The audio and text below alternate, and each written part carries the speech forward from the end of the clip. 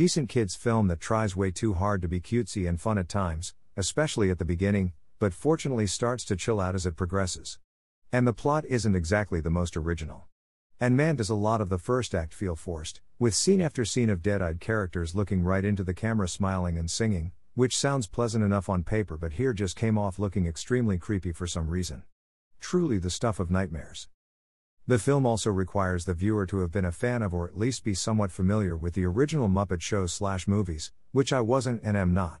I felt like a lot of references here were lost on me, which, given that they make up a good chunk of the movie, seems like a poor creative decision on the filmmaker's part. It's entertaining enough, don't get me wrong, and some scenes were downright hilarious, especially the latter ones with Jack Black. Oh man. The whole last third frankly is extremely entertaining. But I was expecting more.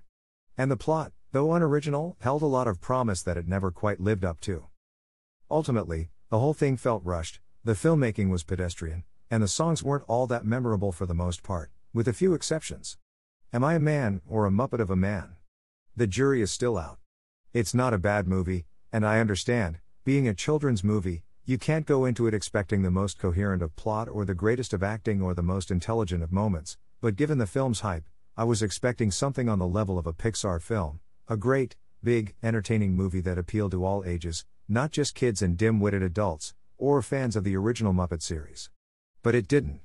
Not really. Still, it's enjoyable enough. And what a wacky assortment of pointless celebrity cameos. Yeah.